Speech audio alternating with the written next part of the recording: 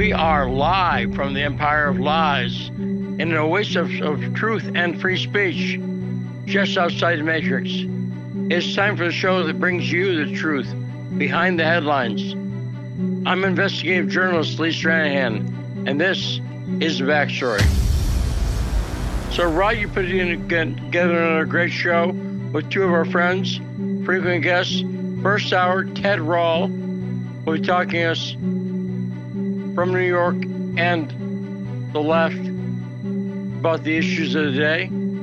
Then in the second hour, from Philly, Thom Nickels will be joining us, great writer and author. And we're taking your calls, 202-521-1320. This is the backstory. So Rod, you saw Jen Psaki's leaving, right? Yeah, fortunately for us, she's leaving. And you see they announced her replacement yesterday. Yeah, I did. Corinne Pierre. I believe that's how you say her name. Jean-Pierre. Yeah, Jean-Pierre. There's that extra word in there they threw in just to screw me up. But, and she's going to be, and they're announcing, she's the assistant press secretary now. And she'll be taking over. But I was also happy to see Jen Psaki refuting a story, although I'm not sure who I believe. Did you see the story that broke last night? New York Times broke it, and Washington Post, that officials had given specific intelligence that had led to Ukraine thinking that U.S. flagship, that the Russian flagship. You know what I'm talking about? Yeah, I did see that. And if you remember, we had Scott on probably about 3 weeks ago, and he was saying that the reason he believed that Russia wasn't really giving any details about it is because they wanted to get all their ducks in a row. And it seems like this is probably more than likely true. But let's see that the U.S. did give this intel to Ukraine to strike the ship. Well, here's what happened. The New York Times broke it, and if they got it directly from sources they have who are in the deep state, right? Because we know the New York Times gets a lot of stuff directly from the CIA or the State Department. But Jen Psaki denied that story. She said, and I'm glad in a sense, because it seemed like what it was doing was the U.S. almost bragging. Yeah, we gave them the intel that they used to destroy your flagship. And that, to me, would have been an act of war by the United States, right? What am I missing? How is that not an act of war? Oh, no, most definitely. That's why I know you're saying she refuted it, and, the New York Times, they probably had a good source, so, right. It's going to get interesting, and Russia still hasn't made a direct statement or an official statement about it, I believe. But I'm glad we're denying it in the sense, as opposed to bragging about it. If we're bragging about it, the truth might be we're behind it. I think the truth is we're probably behind it in some way. But if this is the official position of the U.S., for instance, if Psaki was saying, yeah, we gave him intelligence, so what? If that was her press secretary, that would worry me, because basically then we're daring Russia. What are you going to do about it? You agree with that? You see what I'm saying? If we came out and Jen Psaki had said, we did. What, Rod, go ahead. No, I was saying, I was agreeing with you, if it comes out that, we're involved, and, personally, just off my belief, I don't have any, I'm just reading the tea leaves, it seems like we're more than likely involved and gave this intelligence. And that is an act of war. We've been saying we're not involved, we're just sending weapons. We had Biden say we're staying out of it, we're just sending weapons. But no, it seems we're heavily involved. The U.S. is heavily involved. Right. And she's not saying we had nothing to do with it. Jen Psaki was out there saying, well, not exactly. We didn't give him direct information. We just clued him in a little bit. And I believe that's accurate. In other words, we're not on the record officially giving him exact instructions on what to do. But everybody knows this is a proxy war and that the Ukraine is a proxy of the United States. But there's a difference between being a proxy and essentially, a flunky, right? An associate, the getaway driver. And that's what seems to be going on here. So I'm glad Jen Psaki came out and said that. Now, I'm going to take the unusual step of playing a long clip. I do that occasionally. But did you see these clips? I know you put them in the hopper, but I thought Rand Paul going after Mayorkas, the head of Homeland Security, and questioning him, I thought it was one of the best clips from a politician that I'd ever seen. What did you think, Rod? No, I definitely thought it was good of Rand Paul to put Mayorkas out like that. And this guy, he seems like a old '90s doll where you pull the string and it has only 4 lines. He only repeats the same things, and then he says he's the one in charge. But then he never takes any accountability for the hiring of Nina Jankowicz this whole Disinformation Governance Board. He just keeps repeating himself over and over again in front of all of these senators and congressmen. And we'll hear the clip in a second, but the thing I thought was best was Rand Paul said point blank on the record that the United States is the greatest purveyor of disinformation in the history of the world. And he pointed out WMDs and going back to Vietnam. He points that out expressly. And I think I made that same point a couple of days ago. Had I not said something like that? I don't remember. But it's true. But wasn't I talking about WMDs as an example of why we can't? Yeah, definitely. Probably like Monday or Tuesday, I think you were talking about that. Yeah, I thought it was. But Rand Paul said that, and he's right. And not only is he right, it was gutsy. But before we play that clip, let me mention one other clip that I'm not playing today, but I thought was interesting. Did you see Lauren Boebert, the House member? Did you see the clip she did about transgender athletics? No, I missed that one, Lee. I missed that one. Okay, she did, and I could put it on. I because I've got these long clips today. I didn't want to do that. But one of the things, she's walking right at the camera and talking. One of those shots where the camera's moving back and she's walking at the camera and talking. I didn't know how beautiful she was. I really didn't. No, I'm serious. In this clip, which we're not going to play today, she is so attractive and confident. And part of her attractiveness comes from her confidence. Did you know how hot she was? She's not a bad-looking woman, Right. No. And in this clip, she's called out. She's not Jen Psaki. She's not Jen Psaki. Right. By contrast, did you see Benny, who's been on the show before? He posted a picture of Jen Psaki and Peppermint Patty from Charlie Brown. Did you see that? Yeah, I did see that. Yes. And this is a striking similarity. But Lauren Boebert called out the NCAA, and she just said the woman who the man beat, she was robbed. And she was robbed of a women's athletic title.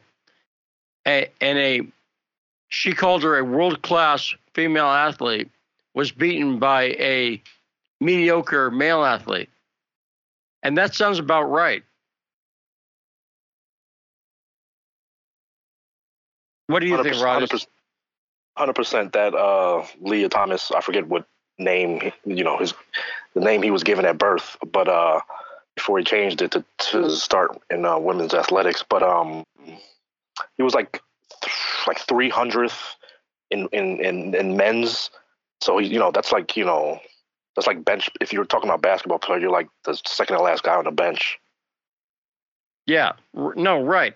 And they better hope the equivalent of LeBron James doesn't decide that he looks good in a dress. Because if a real world-class male athlete decides to start competing in female athletics, I'll put it like that, like the equivalent of a Michael Jordan or LeBron or Tiger Woods or someone at the top of their game, then forget it, ladies. Michael Phelps becoming Michelle Phelps. Right. And that would be a sight to see. But imagine if they did, they would break every record in women's athletics, and there would be records that would never be broken. So I want to go to the first. First is Rand Paul clip, and about how long is it? Yeah. So let's play that. This is worth hearing, all of this, and because we're in Washington D.C., I'm extra glad on 105.5 FM, AM 1390. Let's play Rand Paul versus the head of the DHS. Hit it. So here's my question. The FBI concludes that the Steele dossier was full of Russian disinformation. CNN propagated this disinformation gladly for years and years. The difference, I guess, between your opinion and our opinion is that, as despicable as it is that CNN propagated this disinformation, I wouldn't shut them down. I wouldn't lecture them. I wouldn't put it on a government website that CNN's wrong for propagating disinformation. The problem you have is you're not even willing to admit. I mean, we can't even have an agreement on what the FBI said was disinformation. How do you propose that you're going to have an office of disinformation governance if you see the problem in even determining what is disinformation? Oh, Senator, because our work is not focused on disinformation writ large. Where we, the Department of Homeland Security, become involved is when there's a connectivity between disinformation and threats to the security of the homeland. Well, that's what the Russians might be considered that. You mentioned the Russians the other day when you tried to pivot away from this being about censorship. But let's say it is the Russians. I know you're not going to ever agree that the Steele dossier, which y'all spent so much money on, was disinformation. But it was, and the FBI concluded. But let's just say there's an imaginary disinformation. You've discovered tomorrow Russian disinformation that's going to hurt our national security, and CNN's broadcasting it. What are you going to do? Senator, you're going to tell Putin you shouldn't do this. Senator, what are you going to do? Senator, let me explain what we do in the Department of Homeland Security with respect to disinformation, and frankly, what we've been doing for nearly 10 years across different administrations. The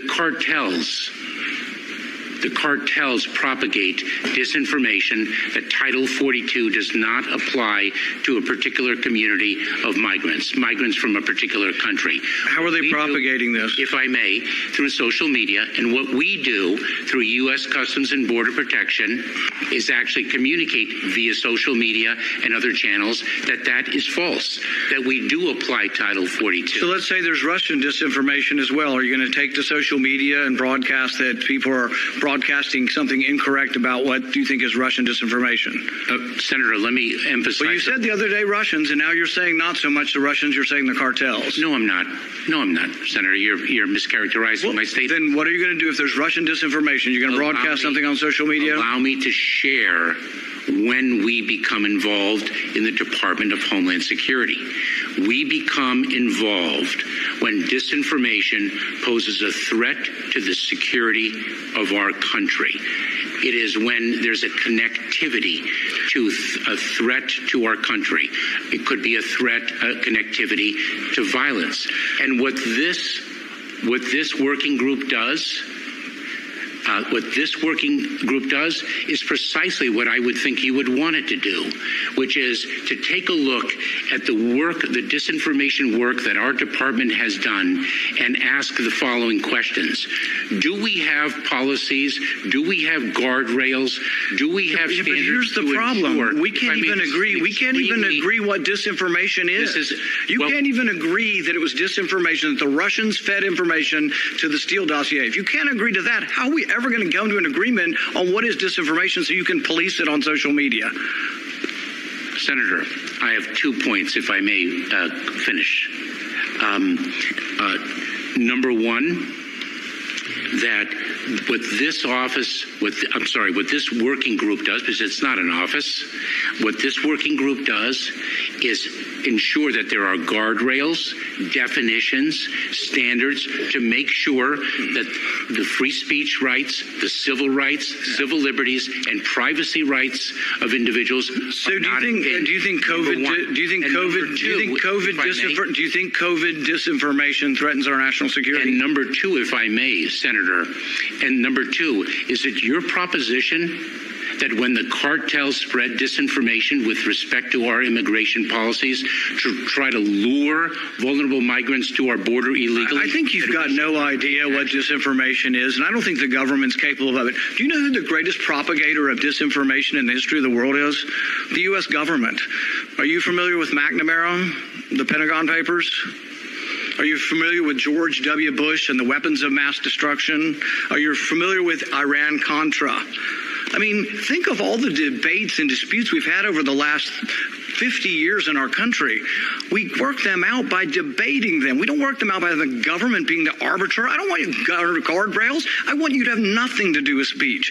You think we can't determine, speech by traffickers is disinformation? You think the American people are so stupid they need you to tell them what the truth is? You can't even admit what the truth is with the Steele dossier. I don't trust government to figure out what the truth is. Government is largely disseminating disinformation. So I do have a question, and here's the question. So the Russians, maybe some cartels. What about COVID disinformation? Is that in your bailiwick for your disinformation governance board?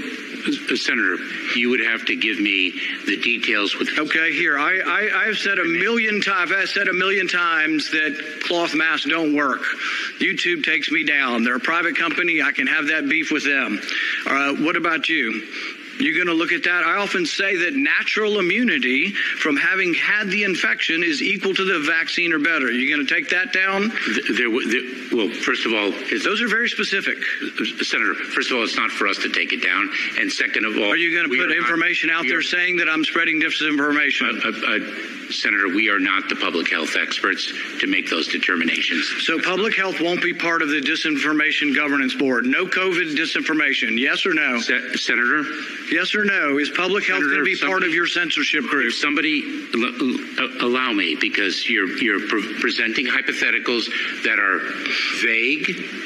I just gave you a very specific one on cloth masks. I gave you a very specific one on immunity from previous infections. I answered your question, but let me answer the last question that you posed. Do not, under any circumstances, accept the vaccine at a FEMA overseen vaccination center, because they are actually peddling fentanyl. Now, should I sit back and take that, or should I actually disseminate accurate information? That's what we would do. Should FEMA issue accurate information that the vaccinations that we are administering in the sites that we oversee actually are the COVID-19 vaccines? I have a greater respect for the American people than you do. I think the American people can figure out the truth. And if you think the American people need to be told there's not fentanyl in the vaccination, feel free to say it. But the thing is if you are going to go around saying that you are the arbiter of information and of disinformation, I think you have no clue. And you don't have the perspective history knowing that disinformation, the largest progenitor of disinformation in our history has probably been the U.S. government. I've never said that, and actually I've said the exact opposite. Thank you, We sir. are not. Okay, so Rod, am I alone in being completely baffled? I I have no idea from that exchange what the hell this board, or he's saying it's not an office, it's a board. But fine. I have no idea what they're going to do. I heard a lot of, we're not going to do this, we're not going to do that. Do you have any idea from anything you've heard from Mayorkas in all the testimony we listened to over the past few days, what the hell the board does specifically? The most I've heard him repeat is the cartels. You know, supposedly, I guess the cartels are putting out disinformation into America, and we don't know it. And we're being fooled, Lee. And the cartels are so much smarter than we are that they're just disseminating so much disinfo that we need this man to be the minister of truth. And I didn't know that the cartels had a big social media presence. You know, like the Sinaloa cartel, I didn't know they had a social media division. You know, that's on tweeting from the cartel. I wonder if they use it for advertising. You know, we the best coyotes. But I had no idea the cartels were so active on social media. Did you? No, me neither, Lee. So, you know, I'm just as surprised as you. That's why we need Mr. Alejandro Mayorkas to be our minister of truth. And he's going to make sure that we don't, you know, we're not being lied to that there's fentanyl in the vaccines. I never even heard that one at all. I've never heard that either. That's right. That's the fentanyl in the vaccines one. And I've heard a lot of stuff. There's been a lot of them, but that's till today. I never heard about fentanyl and vaccines. I mean, there's enough fentanyl. I'm from Philly. You can get it on the street just like you can get some candy. So I don't know why it needs to be secretly in a vaccine. I would think it would make the vaccinations more popular. If people heard they could get fentanyl at the vaccine, the line around the hospital might run around the block in some areas. But I want to play this other clip. This is Josh Hawley in another exchange about the disinformation board. Hit it. Wow, that's exceptional, particularly given that you told me just a few minutes ago in our earlier round that you weren't aware of the many comments that I read to you then, one after another, when you hired her for this job. So clearly you didn't do your due diligence, and now you're telling me that you're not concerned about her frankly outrageous and vitriolic statements that are partisan in the extreme. Because I can't believe I'm hearing this. Let me share with you something. She was hired by the Department of Homeland Security. You said that you're responsible for that. I am the Secretary of Homeland Security. Indeed. And therefore I bear responsibility. Indeed. Why don't you fire her? And so she is going to execute her responsibilities in a nonpartisan way and accomplish the mission for which she has been hired. Why don't you just dissolve this board? I mean, you haven't heard a single senator support this board. It is an abomination. It is unconstitutional. And frankly, it is embarrassing. And the fact that you've chosen this person to lead it is appalling. Why don't you just dissolve it? Senator, this board, this working group provides a very important function. No, it doesn't. We have been executing our mission to address disinformation that threatens the security of the homeland for years. So what does this board add? Dissolve it. So allow me to answer your question. We have lacked sufficient guardrails, policies, and standards to guide that work, to ensure that that work, which has been done for nearly 10 years, is done in a way that does not infringe on people's right of free speech, right of privacy, rights and civil liberties. And that's what this working group is going to do. They're going to put the guardrails in place. So just so we understand, you have chosen Ms. Jankowicz, who says that the distinction between free speech and censorship is false, who says that the president's supporters are homegrown purveyors of disinformation, who has called herself the Mary Poppins of misinformation. You've chosen her to create guardrails for the entire federal government for free speech. Senator. I mean, that's exceptional. Senator. That's amazing. And the point is, and he's right to focus on that. And the clip you played the other day about her talking about color revolutions. I've not heard any senators bring up, but I think that's an important clip too. She is wholly unqualified to determine what disinformation is. She can't tell the difference between truth and lies. And that brings me to another point. I'll be talking about it more in the second hour. Something occurred to me this morning. Joe Biden should be sued by Russia for defamation. Allow me to expand on that. The Russian government. We got Brave and Ingrid on hold, so I don't know if you want to take the calls or tell them to call back. Let me do that. Let me go to calls. I'll talk about this more next hour. Ingrid in D.C., you're on. Okay. Can you hear me? Yes. Interesting that Mayorkas should finish up with talking about vaccines at the border. Fentanyl aside, usually in these situations where they vaccinate someone and they don't know if they're going to have another chance, they give them the J&J. J&J has been now restricted more heavily just yesterday by the FDA. Nobody under 18 should get it, and people over 18 should only have it as a last resort because they have concluded it is a cause of these blood clotting problems. So it's just a curious way for Mayorkas to finish up on that. No, I know. And I saw that about the J&J. And, of course, I took the J&J vaccine after the first time I was in the hospital for a stroke.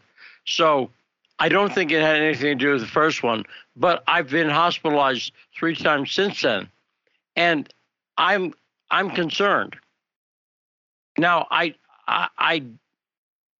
they're restricting it more heavily if you're under 18, and I'm way on the other side of that. But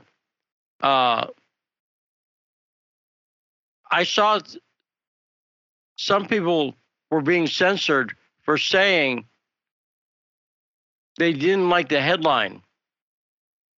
This breaking news Twitter account was censored. They had their tweet removed because they didn't phrase it exactly right. But then the AP used almost exactly the same headline, saying the J&J vaccine has been restricted by the FDA. And again, it's more for young people and people. If there's, what worries me is I wasn't told J&J. I was given an option. They didn't say there's none. We don't have any of the other vaccines. And I gotta say, part of the reason I took it. And Rod, am I right about this?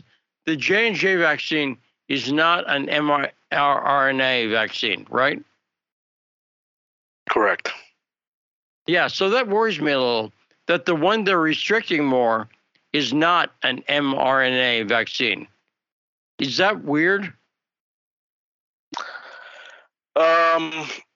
No, Lee, a lot of the information is getting suppressed. A lot of information gets put out and gets suppressed, and then they keep going with the narrative. So a lot of these there's been a lot of vaccine. Pfizer just released 80,000 page document with the vaccine injuries in it, and that's being suppressed. I've seen censorship of that online. So this is just how things are going now. Yeah, and great call, Ingrid. Thanks for pointing that out. And I like that Rand Paul brought the vaccination issue up with Mayorkas too, because it is an area where information has been censored. So great clips, Josh Hawley and Rand Paul versus Department of Homeland Security. And I like that Hawley just said, fire her, dissolve the board. Did you hear anything, Rod, about what this board does or why it's being kept in place, aside from guardrails? What the hell does that mean? Guardrails. I have no idea. I have no idea what the guy's is talking about. Again, it's just the cartels and now COVID-19. Right. What's a guardrail? I don't know. Is this information bumper cars? I don't know what's going on. When we come back after a short break, we'll have Ted Rall on with us. take a break on the backstory.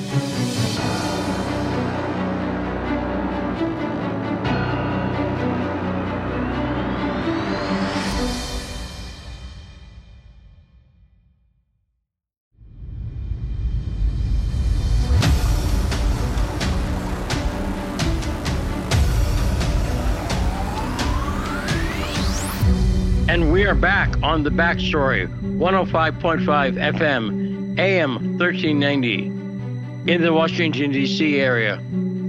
And also, of course, Virginia and Maryland, because, the signal goes there.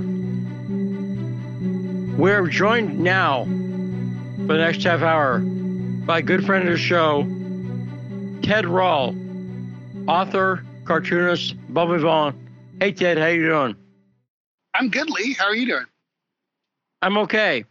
So, Ted, let me, I don't think we've talked to you about Nina Jankowicz yet.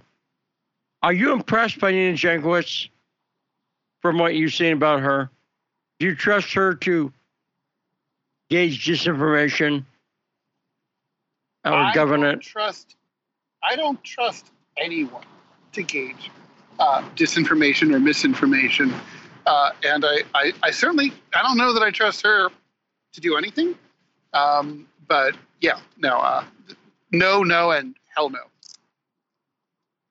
Now, it seems to me that this is going on a lot in this administration, and possibly administrations in Obama and Trump, recent administrations, they seem to put people in place who aren't, for lack of better words, serious people. And I like people who have fun.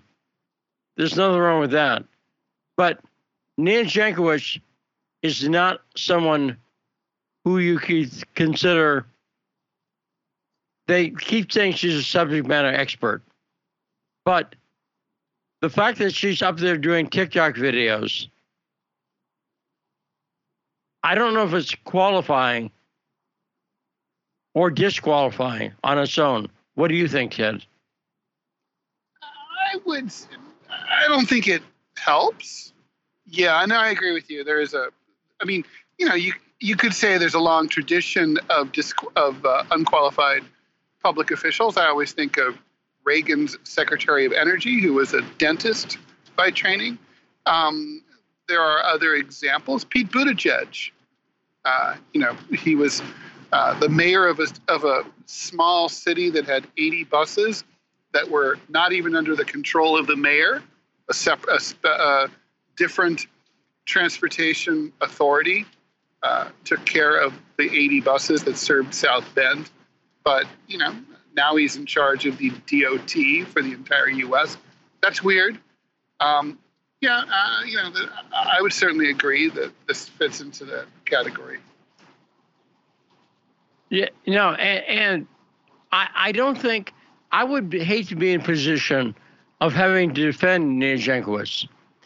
If I had to get up there and defend her like Jen Psaki or Mayorkas, I think it'd be a tough job to have defending her. Do you agree? I concur. It's not a job that I would want to have. Now, we had the other day, Jason Goodman was on, and he was starting to cover the protests. Obviously, the release of the document showing that Roe versus Wade is scheduled to be overturned if the votes stay the same has caused a lot of protests. What are you seeing, because you're in Manhattan, what are you seeing, any evidence of protests on the streets of New York as you go about your business, Ted? Well, it's a big city, and I live uptown, and so anything like that tends to happen more downtown, more like Union Square, which is not my usual stomping ground. So that's all a way of saying there may well have been some protests, but, I have not been made aware of either. I have not personally witnessed or heard of anyone saying, oh, I just came from the protest, or, oh, I saw a protest. There's nothing going on, really. Now, I assume just from knowing you as much as I do, I would assume you are opposed to Roe v. Wade being overturned, correct? Well, it was a really terrible court decision. So I'm in favor of abortion rights. I think that, here's my take on abortion. Abortion is murder. It is the killing of an unborn child. I think women have to have that ability. They must have the right, the choice to kill their unborn babies. They have to have that. In order to have free agency, it's a horrible thing, but it's a right that they have to have. That said, abortion rights never should have hung on a flimsy, poorly reasoned legal decision. It should have been a federal law passed many, many years ago, as is the case in every other country that has a legal abortion. A country like Ireland has federal national abortion law. That's what we should have had. So I'm not opposed to the overturning, although it happened in a disingenuous way, because so many recent justices swore under oath to the U.S. Senate during their confirmation hearings that they did not plan to overturn it, that they considered it settled law. That is wrong. But I think I've thought that Roe v. Wade was kind of a piece of crap and it was going to be overturned. And I might have voted to overturn it myself. What we need here is and should have had a long time ago, is a congressional solution. So Roe v. Wade I don't care about. I care about women and abortion rights, and that I'm in favor of. Well, Ted, that's a very, I'll put fair position to take.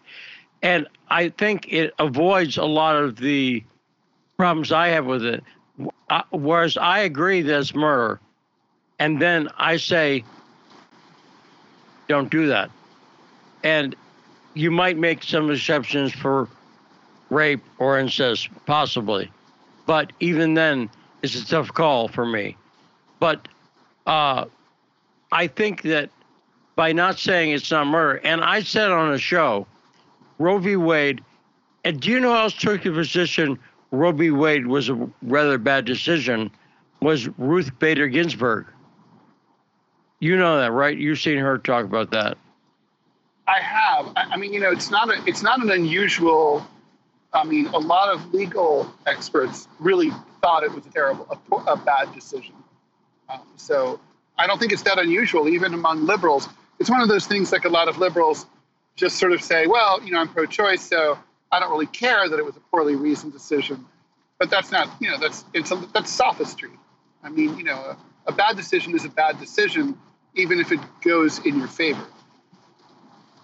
Now, Ted, could I ask you to talk directly into the phone, because we're losing you a little bit there. Okay, all right. How's that? Yeah, that's much better. But okay. Ted, let me ask you, the Roe versus Wade decision is being made out like when this memo got released. A lot of people seem to think this is the end of abortion in America, and it's clearly not, right? Only in some of the red states. Right. But abortion won't be going away in New York, for instance. No, right? Nothing will change. Nothing will change there. And I'm going to ask you to read into the psychology of politicians. You say there's no congressional solution in the decade since Roe versus Wade, and it should have been. I'm going to posit the theory, and agree or disagree, that it's because politicians are cowardly wimps, and they don't want to state their position on the record. They don't want to vote for or against it. Most politicians will avoid the entire issue and leave it up to the courts to take the heat on this. Do you think so? 100%. I think that's exactly what happened. I think Democrats there are too many. They know that their party's not unified. They have their swing voters that are pro-life or skeptical about the pro-choice position. They know that their There's sort of former Republicans they're trying to get. There's Catholics. And then conversely, Republicans know that the country is majority pro-abortion. Let's just say certainly for the first trimester. Nobody wants to risk losing votes. It's too messy. It's risky. Better just to kick the can down the road and not go on the record. Lee, you're 100% right. Yeah. Now, and I would say that the line's been blurred because I saw I forget who it was. It was some politician. They asked him about, do you believe in abortion up till the time of birth? And this politician refused to answer. I would say the Democrat position on this, I would say as a party, they are now in favor of, they're opposed to any restrictions on abortion, including up to the time of birth. And I've heard in some cases after birth. Do you think the Democrats' position has been polarizing? And do you think it's changed at all over time? I think, I think that's right. That's certainly, the two parties were pretty close together on abortion in the mid 1970s. And things, I think you could see the Republicans set a trap for the Democrats with the late-term abortion proposed restrictions. And, it seems most people would say, well, look, if you're going to need it, for the most part, unless it's a health issue, if you're going to get an abortion, you should get it as soon as you find out you're pregnant, not month 8 and a half for fun. And so that's a position that is most Americans agree with. Democrats saw it for what it was, which was a slippery slope. It's like, well, if we're not going to have late-term abortions, how about mid-term abortions?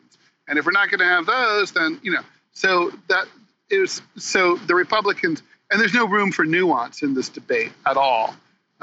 So it's been a lot of sophistry all around. I mean, Republicans knew they weren't going to stop there. They're pushing to have it abolished completely, although now they're kind of almost like a dog that caught a car and they wonder if they've overshot because they're worried about, blowback. But at the same time, Democrats have fallen for the trap. So I think that's where things are.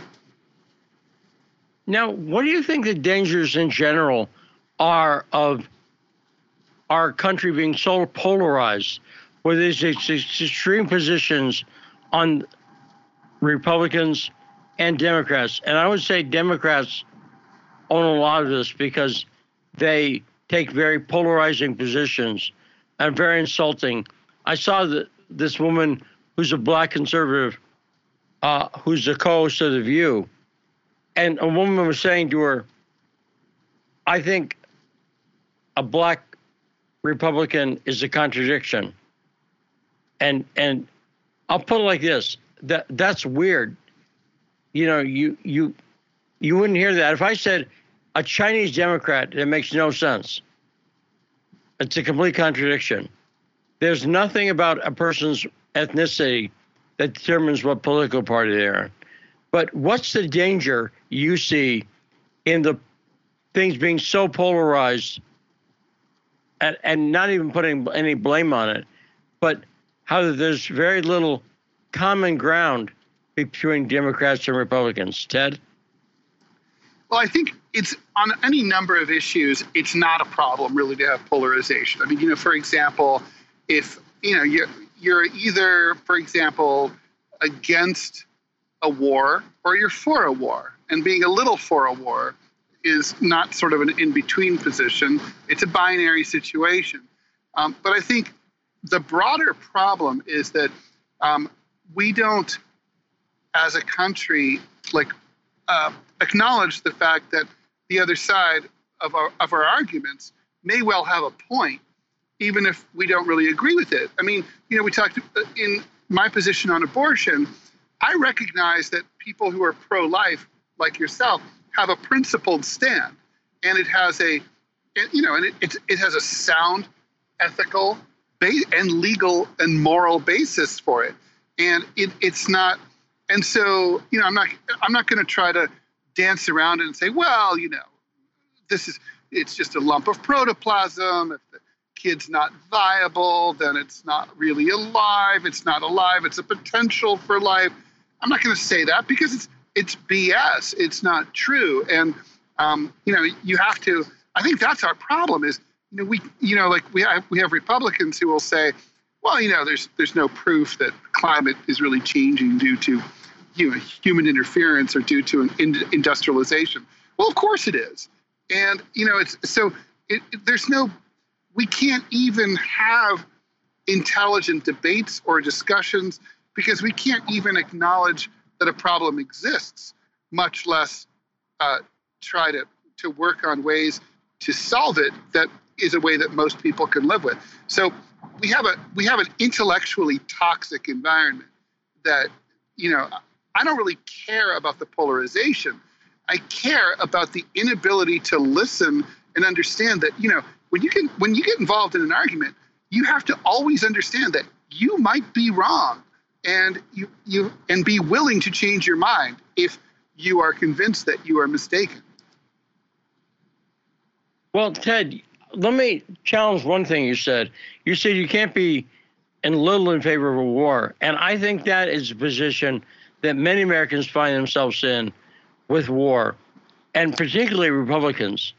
I think a lot of Republicans, if being in favor of a war means occasionally grunting and saying USA, USA, USA, then they're in favor of it. But once it comes to the part where people are sent home in body bags, they wimp out. They're not in favor of the war. And I think because they're celebrating, as they do every year, over in Europe and Russia, the victory in World War II. I think Russia, as a nation, because they lost so many millions of people in World War II, gets war they take it more seriously. And they take the sacrifices that it entails seriously, and in a way that Americans don't really. I'm not saying we didn't lose people in Vietnam. We did. I'm not saying we haven't lost people in other conflicts, but not on a big basis.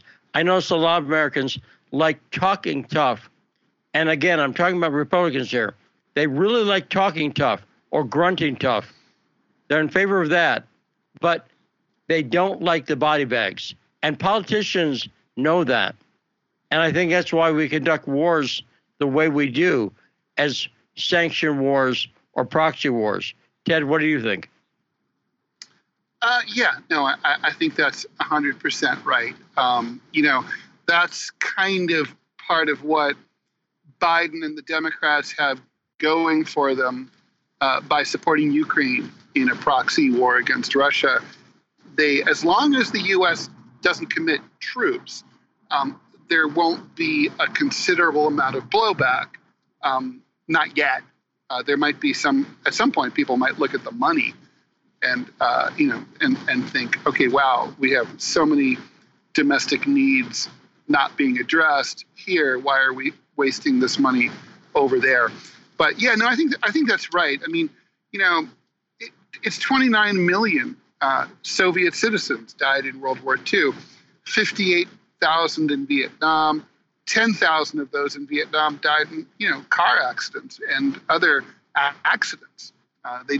Only 48,000 died in combat.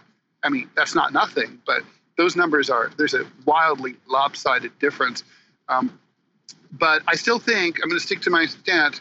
If you're in for a penny, you're in for a pound when it comes to military conflict. You back aside, you send, you could just watch the Ken Burns, 500 episode documentary. Wait, Ted, one thing Ted, is we're losing you. And some troops back, you're at war. No, right, and I think we're agreeing because I think ultimately you have to be. if you're in. But I don't think Americans are prepared for that because they're so used to. And also, this has allowed Congress not to ever declare war, as they haven't, I believe, since World War II. I believe Korea was not declared as a war. Korea was not declared. That's right. Right. And so Korea was a police action. Right. Yes. And I think we've had, as Americans, taking these positions that were kind of, we can't make up our mind whether we're in or out. And it ended up as being the worst of both. Because clearly we've been able to kill a lot of people. Iraq being an example. Our sanctions killed a lot of people, at least 500,000 children, something Madeleine Albright thought was okay and worth it. But we can say, well, we weren't at war, technically, but we've managed to kill a lot of people. Ted? Yeah, no, that's a very, it's a sick statement, but it's true.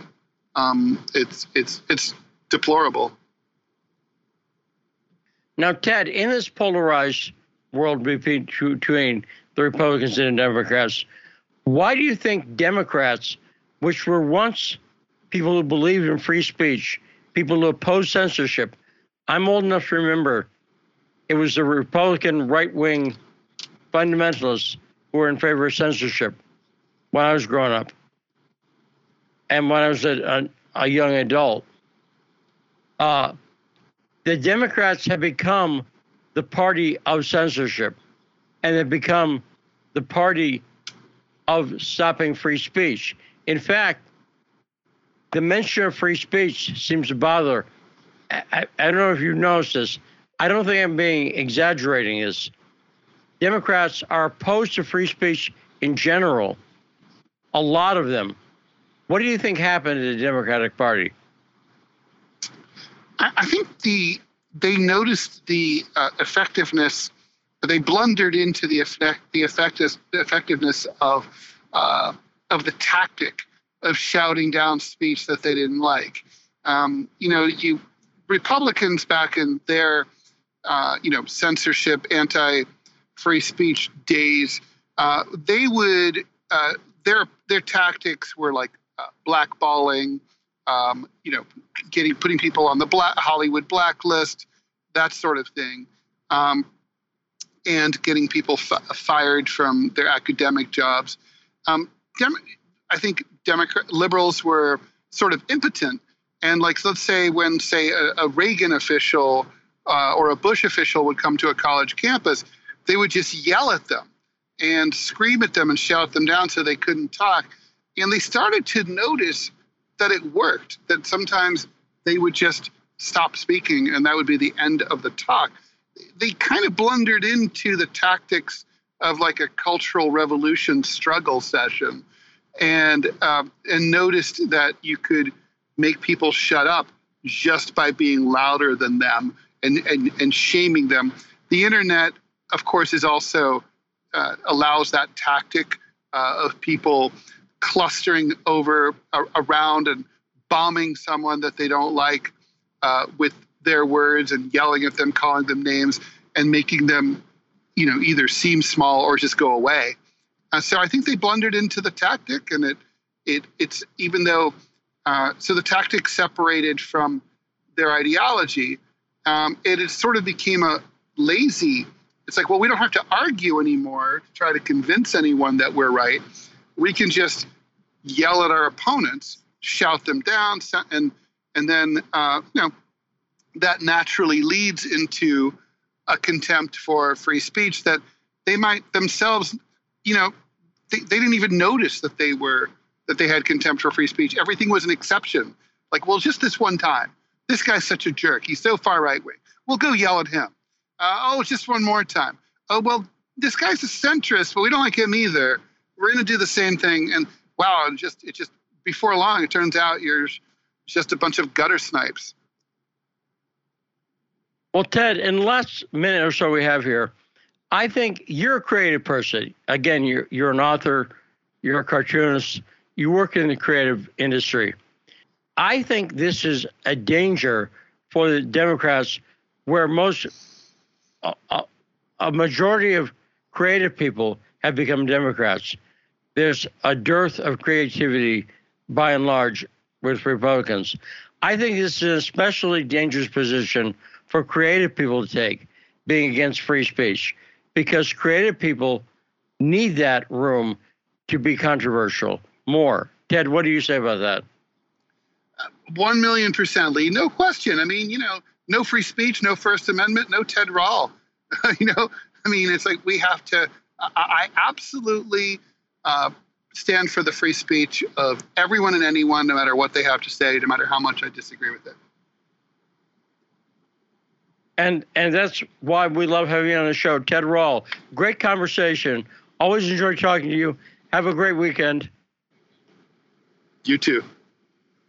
That's not an order, by the way. You can have a lousy weekend if you want to. You're an artist. But please, if you choose to, have a great weekend. That's Ted Rall. His website is rall.com, and you can order some of his creativity on the website. Check it out. Custom cartoons and all his books and everything else at rall.com. More when we come back from a short break on The Backstory.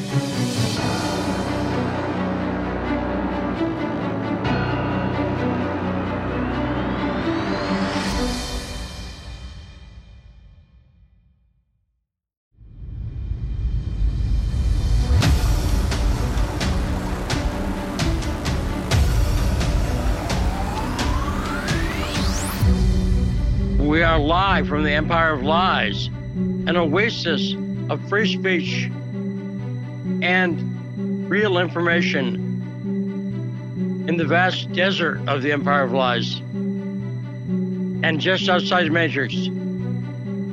We're the show that brings you the truth behind the headlines and better conversations on The Backstory. An example of better conversations with people. Ted and I, if you wrote our politics down on a piece of paper, we don't agree on a lot of stuff. But I like talking to Ted, and I respect him. And I like the fact that we have productive discussions with people of different opinions on this show. And I think it's one of the unique services we provide. We if someone comes in on the right, I try not to have some of my favorite conversations are people like Ted Rall or Caleb Muppin, who are on the left, and principled people. And I find that because we're able to discuss the issues, there's a lot more agreement than some people might think. And I'm not just trying to, Ben Shapiro's phrase, destroy libs. You notice that? Have you ever had the feeling I'm trying to destroy Ted Rall, Rod? No, never. Yeah, and it gets into some interesting stuff. I think the point he's making about not arguing whether abortion is murder, I think Ted's at least being honest about that, right? And I hate it when people try to get weird about the definition of what this is. Like if you end a pregnancy in the first trimester, it's clearly a life. Now, but Ted's saying, but we have to have that freedom, and I understand the position, and although I don't agree with it, do you understand where Ted's coming from? At least there, Rod? Yeah, no, I understand his position. I understand where he's coming from. We don't have to agree with it and whatnot, but I understand where he's coming from. And you know enough to argue him about something stupid like saying it's not a life, right? You see what I'm saying? If he said, no, it's not a life, well, how do you argue against that? And that sets the conversation back. Now, coming up this hour, Thom Nickels, forgive me, that was Ted last hour. Thom Nickels the great writer, author, Philly expert, knows a lot of stuff. And I'll be talking to him this hour and taking your calls, 202-521-1320. Brave, Owl Killer, I saw you called in. If you want to call back, it's a good time on the backstory. So what I was saying was, this occurred to me this morning. Russia should sue Joe Biden for defamation. Let me ask you, Rod, now imagine this, and I'm going to be very specific. I'm going to turn it about you as an example. If Joe Biden had said, no, the Hunter Biden isn't a laptop story. It's not a real story. It was planted by Rod, the producer.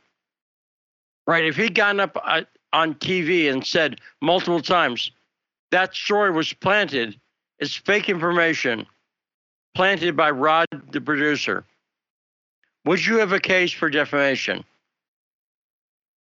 Well, of course, 100%. And just a FYI, we got an Owl Killer on the line. Okay, we'll get to Owl Killer. So I'm going to argue that if it would be defamation against you, it's defamation against the country of Russia. Now, I don't know if they have standing. Can a country sue? I don't know. But I believe he's put it on Putin. It would be great if Putin sued him for defamation, wouldn't it? That'd be fun. But let me point out something else. Someone who lied about Russia, Joe Biden, I'm going to be blunt about it. He lied about Russia and said the Hunter Biden laptop story was fake news planted by Russia. He should have no business conducting foreign policy about that country. He's already lied about them and used them as a fall guy for a true story because he didn't want to deal with the accusations that were being made against his son and his family. One of those accusations involved him, that he was getting money from his son's business dealings. And it came from a number of sources. For him to blame Russia should disqualify him from conducting foreign policy. You've been following, not closely, but you know about the Amber Heard, Johnny Depp situation, right? Yeah. Johnny Depp suing Amber Heard for defamation. Do you think Amber Heard is in a position, if Johnny Depp is right, if she's defamed him, of should she be allowed to tell a friend of hers, well, here's his car, it'd be nice if he blew it up, right? I would argue that what Joe Biden's done makes us completely untrustworthy source, making his current accusations against Russia. His current accusations, do you see what I'm saying, Rod? I'm saying he has no credibility about the Russia issue. He did that to himself, right? Oh, yeah, for sure.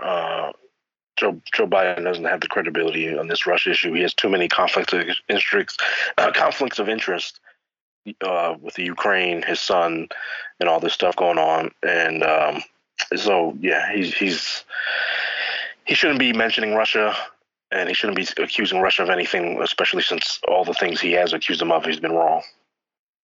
Right.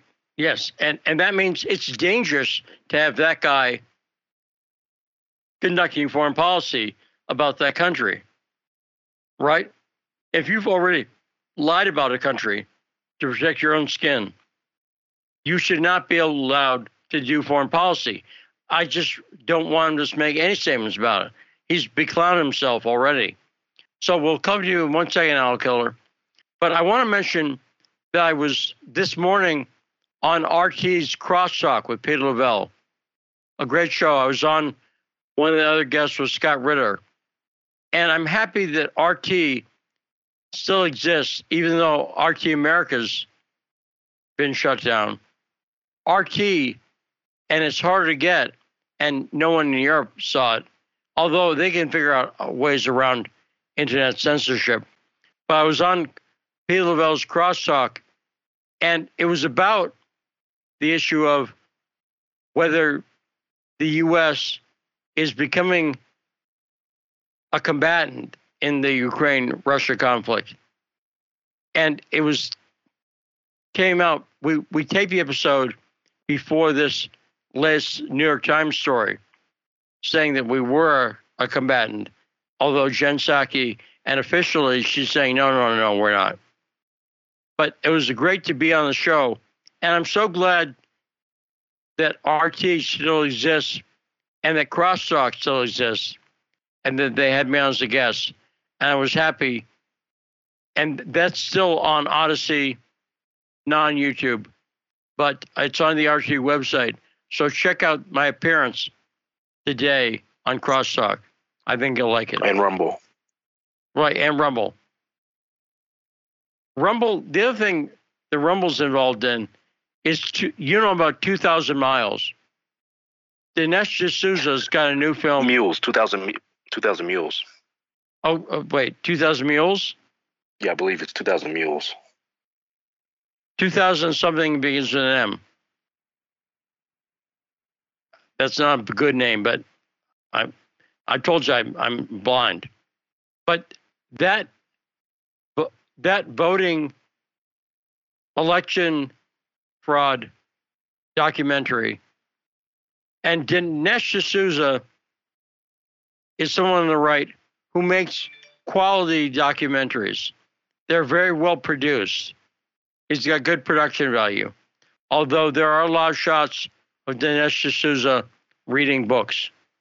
Have you noticed that? Dinesh's movies have a lot of shots of him thinking. Yeah, I've noticed that. I've noticed that. It would be like and it would be weird for me if I took my camera out, and I would feel weird saying to whoever was operating the camera, my son or my girlfriend, let's say, saying, now, I'm going to try to look smart here and like I'm thinking about something. Shoot the footage. But that's what Dinesh D'Souza does. Maybe someone else directs it. Let's get a shot of Dinesh thinking. But I'm not saying he's not smart, and they are well produced, but that's a very controversial film. And the Twitter account for the film was immediately suspended. Did you notice that? Yeah, I did notice that. And it's funny because somebody in Philly that went to the protest for after the Roe versus Wade document was leaked, there was a guy wearing a shirt that said "vote by mail" and had some type of drawing on it. So they really value this vote by mail stuff. And let me. I think Al Killer will appreciate this. We're not going to get the Al Killer for 1 minute because I want to talk about Laura Logan's boobs. May I? Because you know what I'm talking about, right, Rod? Yeah, I saw that picture last night, I believe. Right. Laura Logan, who's a reporter, she's been a host on 60 Minutes. She used to be, and people say this, a respected reporter, which is not a career goal of mine. Being a respected reporter, respected by who? Jake Tapper, Anderson Cooper, Rachel Maddow? No thanks. But Laura Logan was at a party showing the new Dinesh D'Souza film, right, at Mar-a-Lago. And she was with Kyle Rittenhouse, the young man who was unfairly put on trial for shootings he conducted in self-defense. And luckily he was found guilty. And Laura Logan was near Kyle Rittenhouse. Apparently she went as his date or something like that. And I doubt they're really dating. But Laura Logan, aside from the fact she's a brave reporter, she was sexually assaulted in Tahrir Square in Egypt, covering those protests. So she's dealt with dangerous situations. And Laura Logan has cleavage. Is that fair to say? Yeah, no, in this picture, that she definitely has a lot of cleavage. Yes, and I'm not knocking it. I'll admit, I like boobs. I'm on the record. I'm pro-boob. But a lot of people on the left were, attacking her appearance. And I don't understand. Look, I understand people attacking my appearance because look at me. I get that. But what is there to criticize about Laura Logan's appearance? I'm missing it, Rod. That's a picture of all of, she's all woman in that picture. That's why, Right. So, that's why they're criticizing it. And you saw that. You saw the liberals going after her appearance, right? Yeah, I think because she's there and they're playing the movie 2,000 Mules. I've confirmed it's 2,000 Mules. Yeah. Yeah, I misread that. And then we have David after Owl Killer as well. David okay. So Owl Killer, 202-521-1320. Do you mind being preempted for a moment so I could talk about boobs? Not at all. And maybe if she had a blue mohawk, they would have appreciated her appearance. Or if she had like a mastectomy or something, she would have fit. Or if she was a guy. If she was a guy if Kyle Rittenhouse had those boobs and he changed his name to Kayla Rittenhouse, then they would have been in favor of that. But the fact that a woman looked like a woman, I'll put it like that. I don't know if you know this. Boobs actually have a purpose. Aside from looking at them, babies use them. Have you heard that? Babies, I have get milk out of them. I don't know where I heard that. Because what was it? Wasn't Pete Buttigieg? Didn't he have like 2 or 3 months off for male breastfeeding for his right? If Pete Buttigieg had that cleavage, it would have been the cover of Time magazine as Man of the Year or whatever pronoun of the year. Man of the Year. But what is up with Owl Killer? Go ahead. So I really I appreciate you guys talking, having that discussion about Mayorkas in the previous hour. That exchange that he had with Rand Paul. I mean, I think I think we can see now what this disinformation is about.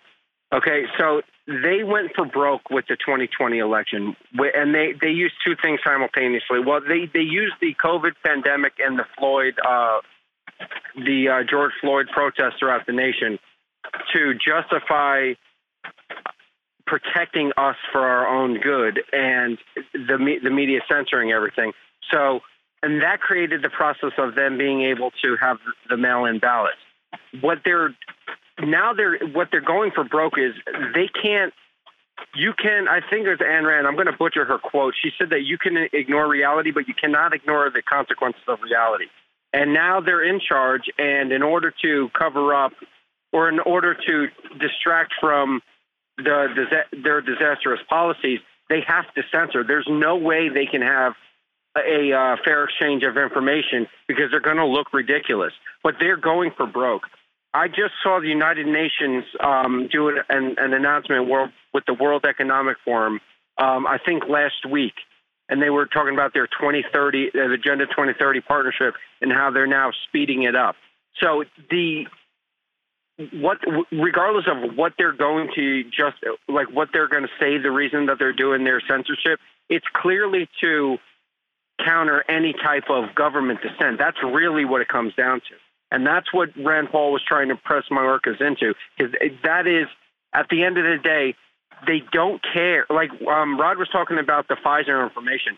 They had that information for over a year, and they did not let it out, and now they're censoring it again. They already had that information. So they're gatekeepers for the big pharma and for the military-industrial complex, and they're going to censor any type of dissent possible. Like that is their goal, that they want to be, when, the Ministry of Truth is overused, but that's exactly what they're setting up.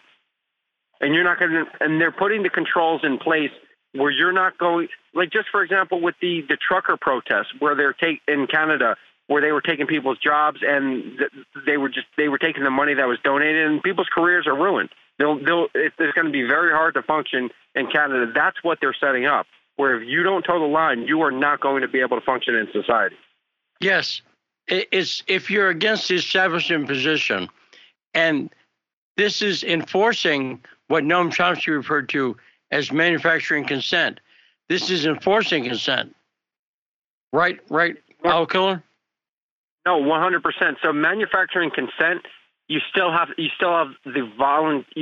person has to, in their mind, say, okay, I'm accepting this as being truth. Enforcing consent is a different story, where you're not able to. The controls are being put in place for you not to be able to respond. I mean, if you can't eat, you can't respond. So you have people that are going to conform for their own livelihood, not because they agree.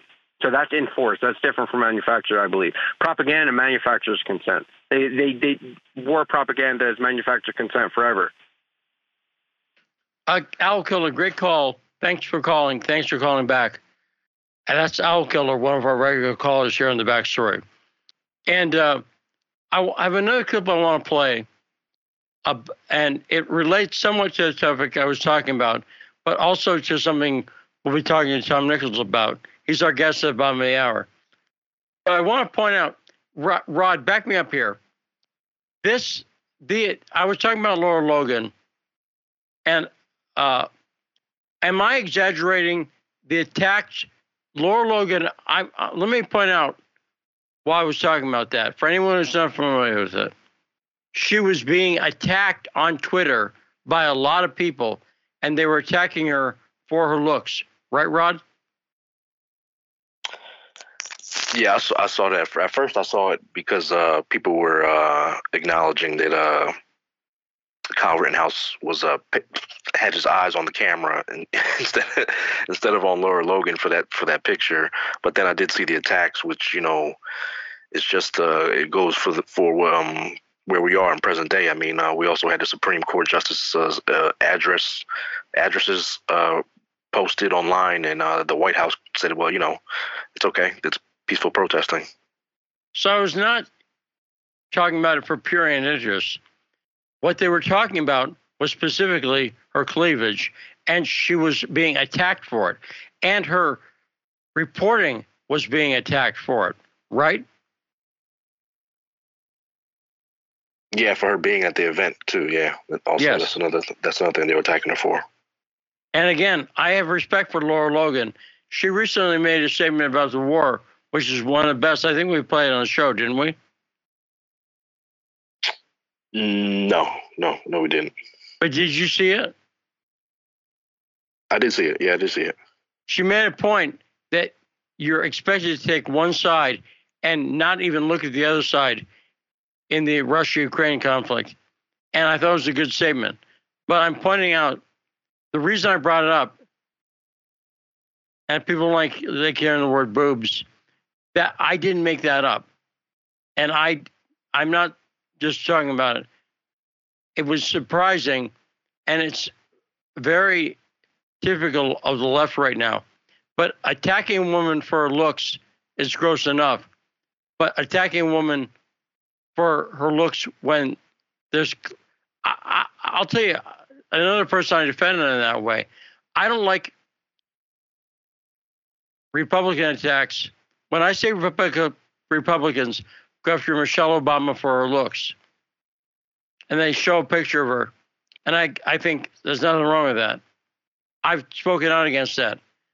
Attacking someone for their looks, and attacking their ability as a reporter is gross.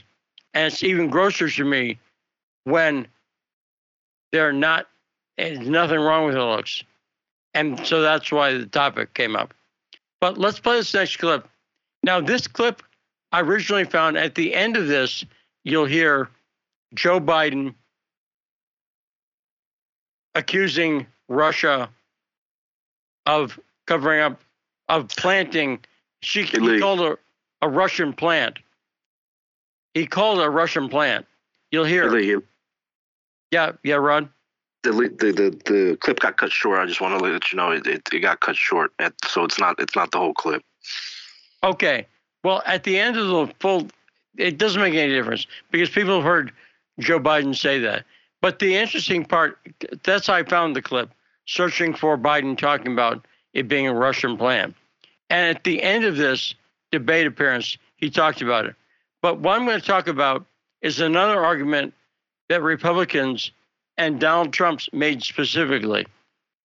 You've heard Donald Trump be accused, for instance, he hates all Muslims, right? You've heard that accusation, right? Right.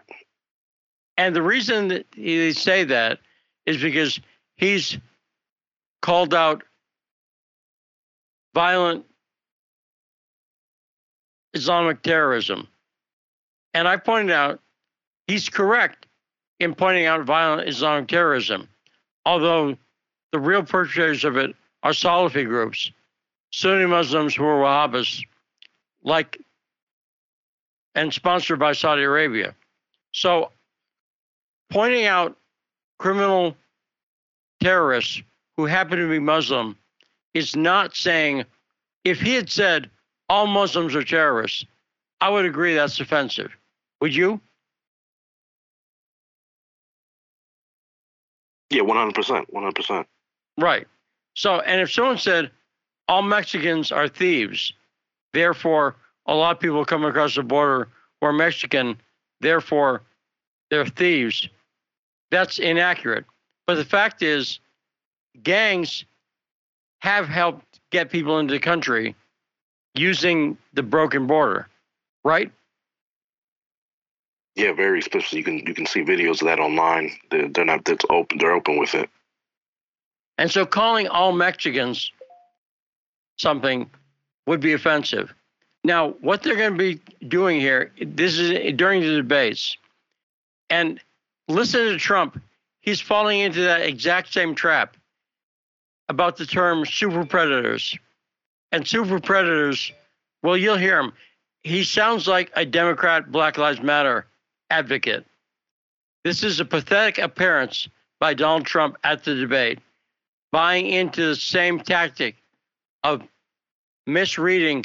I've listened to Hillary Clinton. He's attacking Hillary Clinton for saying super predators. And we'll talk about that after they play the clip.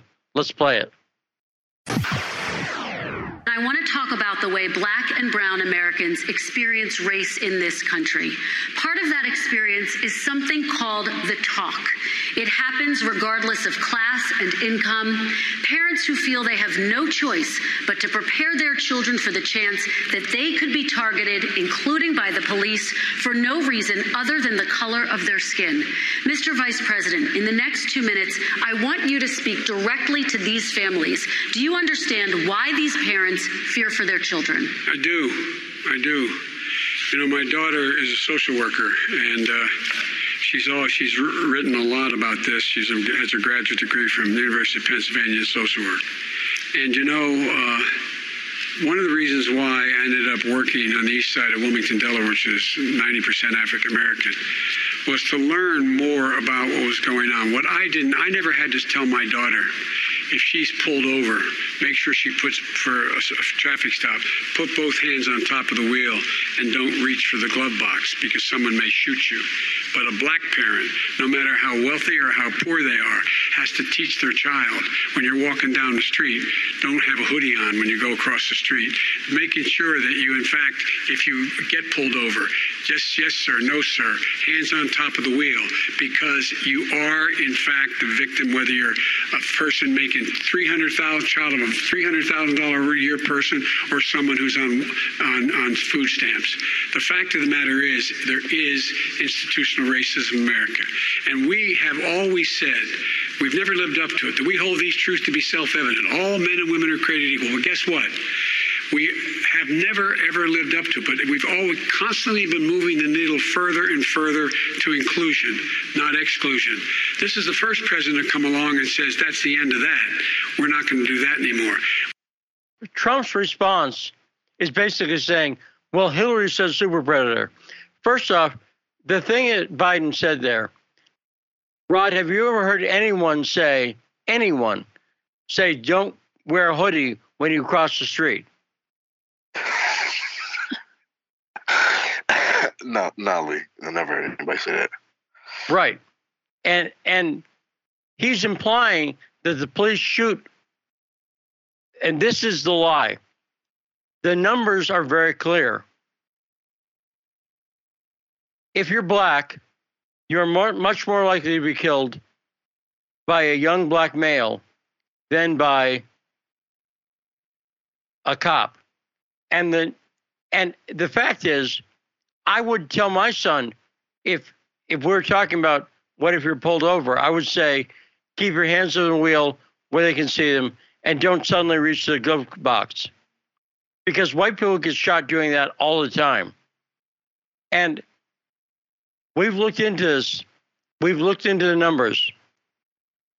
The amount of police shootings, and he's implying that the country is so racist that the cops shoot police for no reason whatsoever.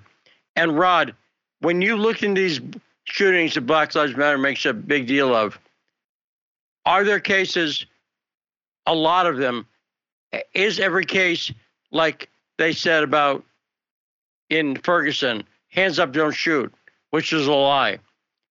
Do people often get shot in these cases for no reason, or are they fighting the cops? Rod? Yeah, no, there's usually a reason. There's usually something that's happened. There's very, very rare where someone's getting shot for no reason. There's YouTube channels dedicated to police encounters with citizens of all nationalities here in America. There's one of them called Police Activity. There's a lot of Hispanic people to get in shootouts with police, white, black, Asian. You can see it. You don't need the media to tell you can see it for yourself. Right. Fighting the cops is generally a bad idea, and shooting them is really a bad idea. And I want to talk about that super predator thing, because a lot of people, and Donald Trump, what he did in the rest of that clip, his response is he attacked Hillary for saying super predator. And when we come back, I'll ask Thom Nickels whether he knows anything about that, because I wouldn't be surprised if he does. If he doesn't, that's fine. But he knows a lot about these crime issues being in Philly. And so we'll talk to Thom Nickels right after this break on The Backstory.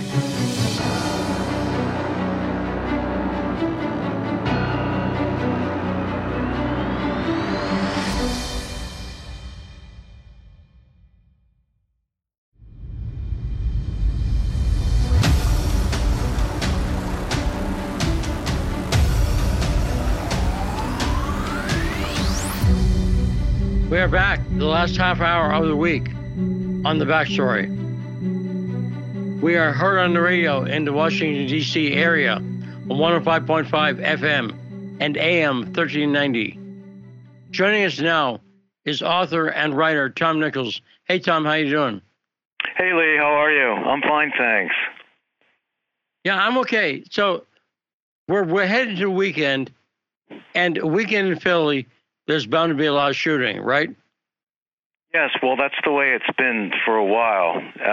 Thank God it's not in my neighborhood, more or less, but it can happen anywhere. And it's, of course, it's white cops shooting black people. That's what all shootings are, right?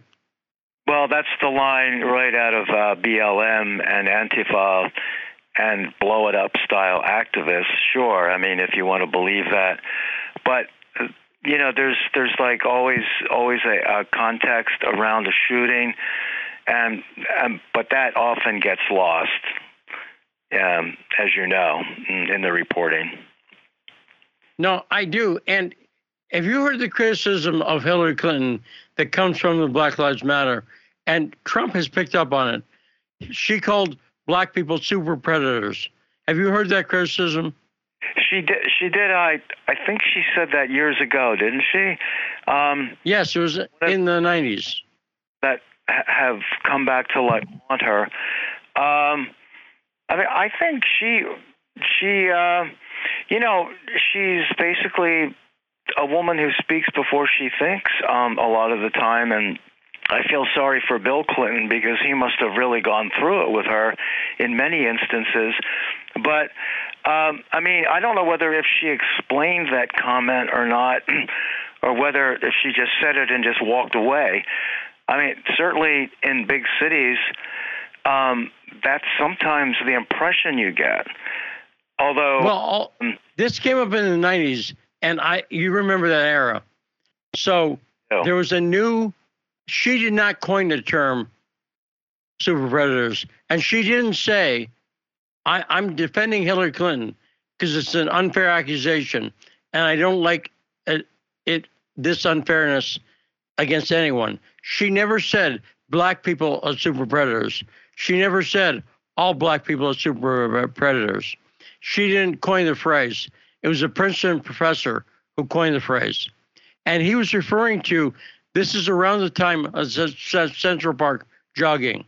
And remember in the 90s, there was suddenly a new phenomenon of violent criminals, young people, who were not only very violent, but also seemingly without remorse. You remember that? Yes. They did it on the fly, as it were, and no conscience, no remorse. Do it and walk away. I mean, certainly, you mentioned the Central Park jogger, which is interesting to me because actually they had the wrong suspects at first, and those guys were pretty well crucified in the media.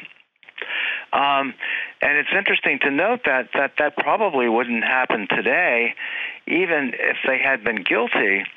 But in the 90s, I think, when the Central Park jogger case came about, it took one journalist, Joan Didion, to really get at the root of that. And but it wasn't easy. But they were, in fact, innocent. It's just a side story, I guess. But also, what happened to the victim was horrible. Yeah, and completely horrible. And she didn't. This isn't like Tawana Brawley was a made-up accusation. Right. This is a real horrible case, and I find the victim often gets lost in that. Yeah, she does, and I think she made some comments not too long ago, and I forget what they were, but it's astounding that she even survived. That's the most astounding thing of all. Yes, and what I object to is I don't like the implication is that she called all black people super predators. No, she didn't. She called a specific. This is also when a lot of the stuff was happening.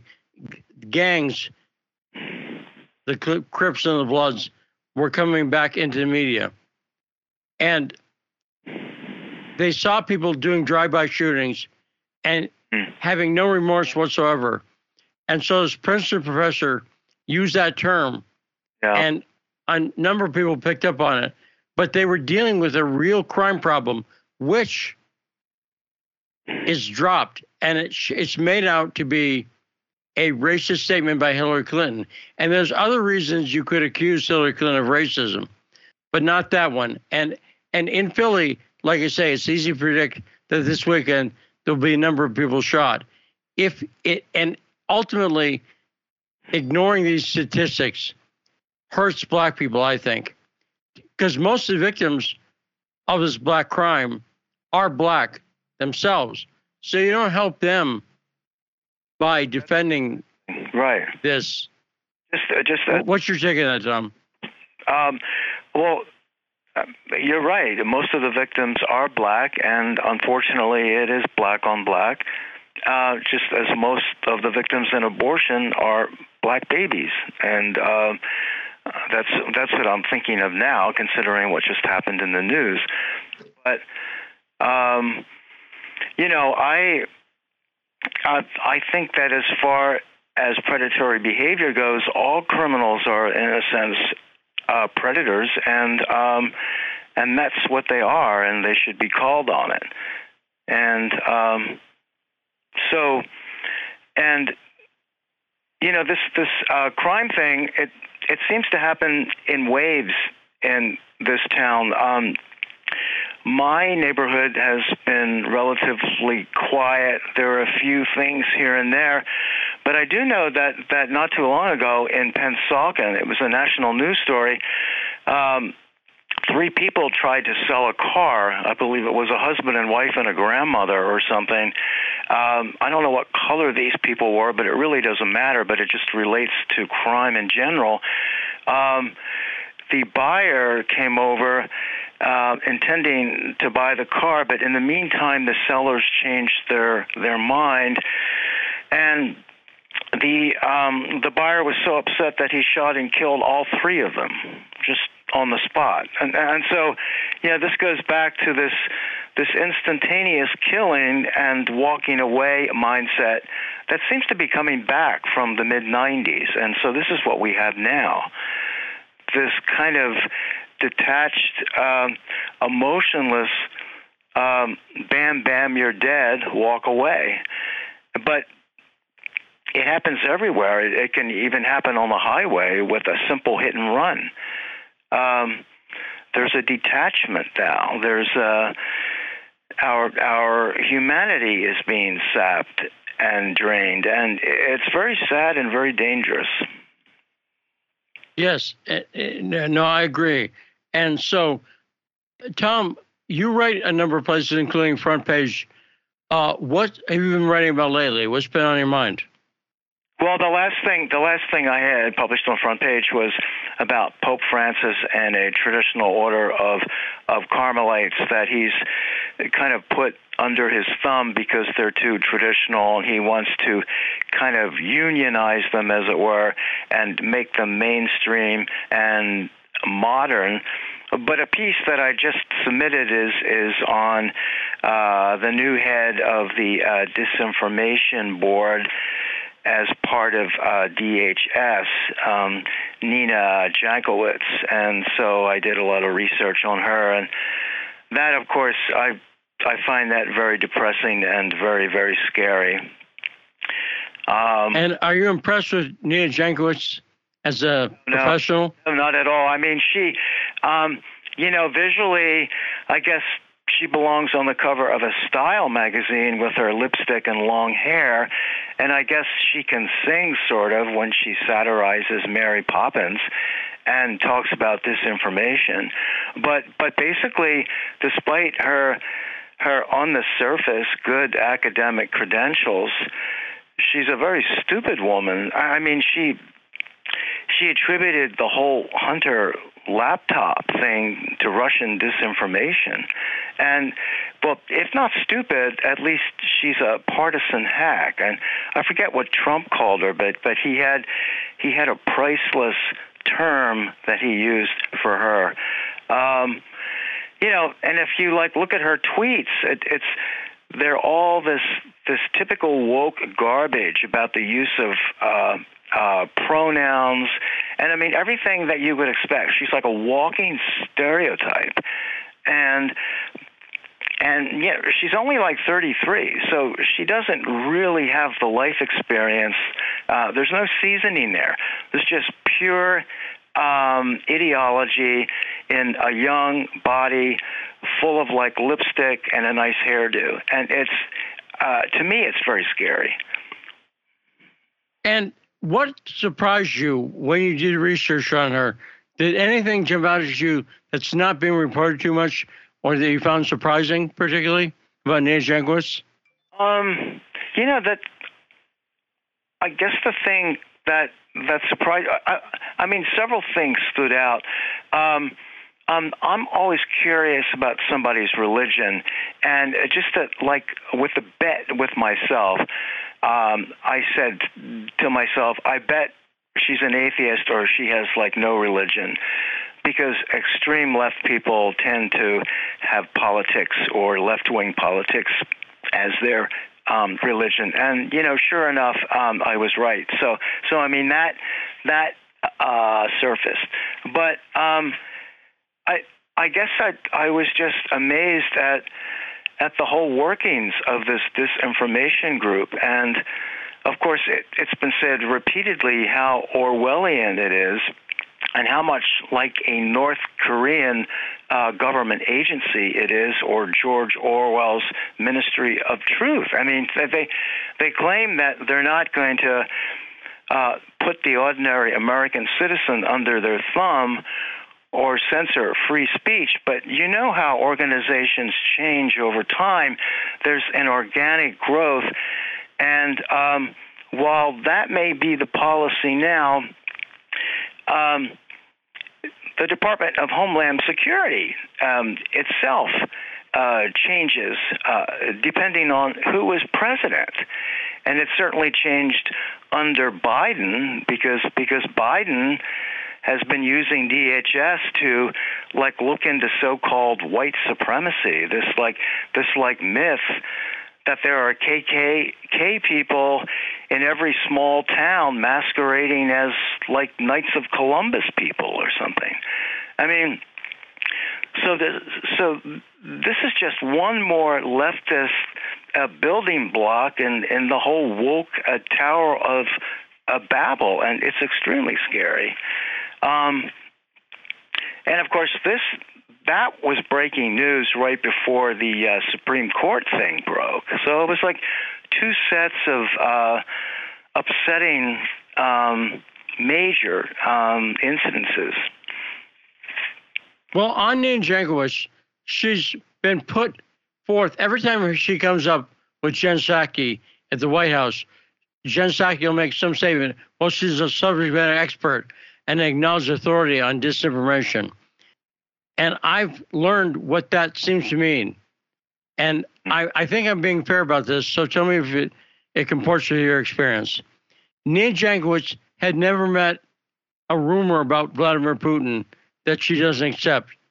Every statement about Vladimir Putin, anything attacking Russia, she accepts uncritically. And I think why she accepted the Hunter Biden laptop story was from Russia. It's because it's also, aside from a Biden story, it's a Russia story. It's saying Russia planted this information, and she accepts everything. And in fact, she has a book on disinformation. I know. Have you taken a look at that at all? I haven't looked into the actual book. I just know the titles, and I know that she also has a book on women online. I forget the rest of the title. I assume it's about dating and disinformation when it comes to dating stats. I don't know, and the danger that women face online. Yeah. Right. Well, I mean, everybody does. I mean, but I guess women would in general more than men. But to be a really good card-carrying leftist, you have to hate Russia from A to Z. I mean, this is like a 101 requirement. It's part of your credentials, and so. I'm not surprised. It's become such a boring cliche, this whole Russia thing. And I mean, it was. I'm not surprised that there's not an original thought in her head. She's all about the narrative. And she's so young. I don't think she knows any different. I mean, she. You can be stupid and have the greatest academic credentials, but you can also have the inability to think and discern for yourself. But she made that TikTok video about wanting to be famous, and she would do anything to be famous, and she even goes into depth with the F word, and you get the picture. So now she's finally famous, and she can be famous as a disinformation queen. But it's a terrible choice, and it's indicative of the direction of this pathetic administration. I mean, I made a statement recently that I don't say this. I said this on Twitter. I don't see, what do Democrats stand for? Now, I'm going to say, if you're pro-choice, that's the party you want to be in. That's the only thing that's not patently, and I'm I'm throwing it in a different category because I don't want to debate it. People have different opinions on that, factually. Right.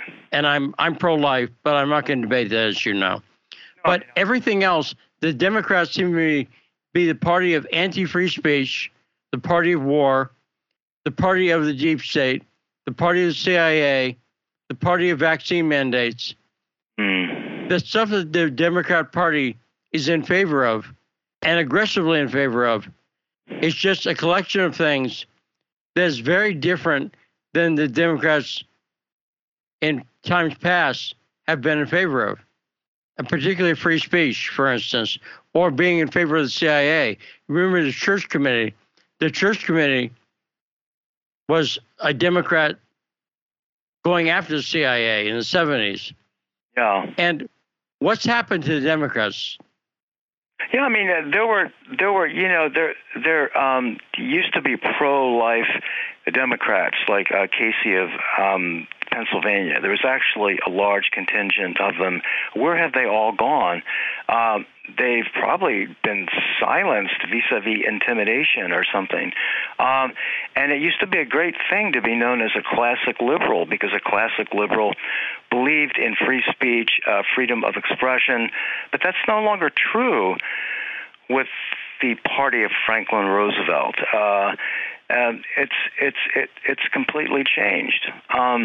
I think that most people can see that. Most Democrats, though, refuse to see it, and this is what stumps me: how they could not see it. I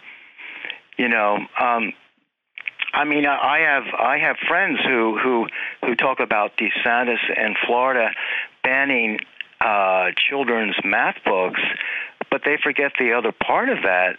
Why did he ban children's math books? Because they contain critical race theory ideology, and why don't you like mention that part of the story? So they have a selective kind of, I don't know, process by which they judge world events, national events, everything. It's a kind of willful blindness, I think. No, I think it is. I think it's a good way to put it. We had Ted Rall on last hour, and I mentioned he's a creative person. He's an author and a cartoonist. And you, Thom Nickels, are also a creative person. You've written fiction books and articles. Do you find it weird that creative people are opposing free speech? I find that suicidal. I find it very, very suicidal, because they could be, in some sense, signing their own death warrant. Who knows when this free speech, this clampdown on free speech, may not take a U-turn at some point and go into the realm of non-political thought that somebody in power finds objectionable, and because most creative people, if you allow your so-called creativity to run rampant, which it has to when you want to come upon an idea, your mind will go to many places, and if you put that up before a board of approvals, there will always be somebody who will object to what you're thinking or what you're writing. But as I think it's a definite suicide pact. No, and sometimes it can be literally, because I don't know if a motive has been revealed, but comedian Dave Chappelle was attacked the other night on the stage of the Hollywood Bowl. And even Chris Rock getting slapped by Will Smith. It's becoming dangerous, actually dangerous, to be a comedian. And what's your take on that? Yeah, well, I mean, as I think Jerry Seinfeld said years ago, that comedy died the moment that political correctness was kind of enshrined into the canon, into the national canon. I've been like observing this for like a long time now, and it's been growing by leaps and bounds. Comedy isn't so funny anymore. Saturday Night Live is a joke because the satire is milquetoast. It has no bite. There's no visionary there. And so, of course, comedians are going to be afraid because people stand ready to be offended, and they can't swallow disapproval, or they can't process it mentally like people used to be able to. They have to get up and display their temper. And so I feel sorry for comedians. Comedy isn't a bad way. And also, the author Arthur Kessler has a theory on creativity and humor. Arthur Kessler talked about humor in one of his books. And he said humor is the result of surprise, where you think it's going one way, and then the punchline comes, and what you're hearing takes a different tone. And whether it's wordplay or any kind of humor, I think he's right. And if you're afraid to confound people's expectations, because one of this, like Jankowicz is a perfect example. She's completely, and even in comedy, the White House Correspondents' Dinner, Trevor Noah, he's taking the establishment line. And that means that there's no surprises. And therefore, that's why you've killed humor. Because if you get rid of surprises, you get rid of the joke. But what's the antidote to this, do you think? The antidote is to just do your comedy, take the slings and arrows, and don't voluntarily go to the gallows and become like one of them.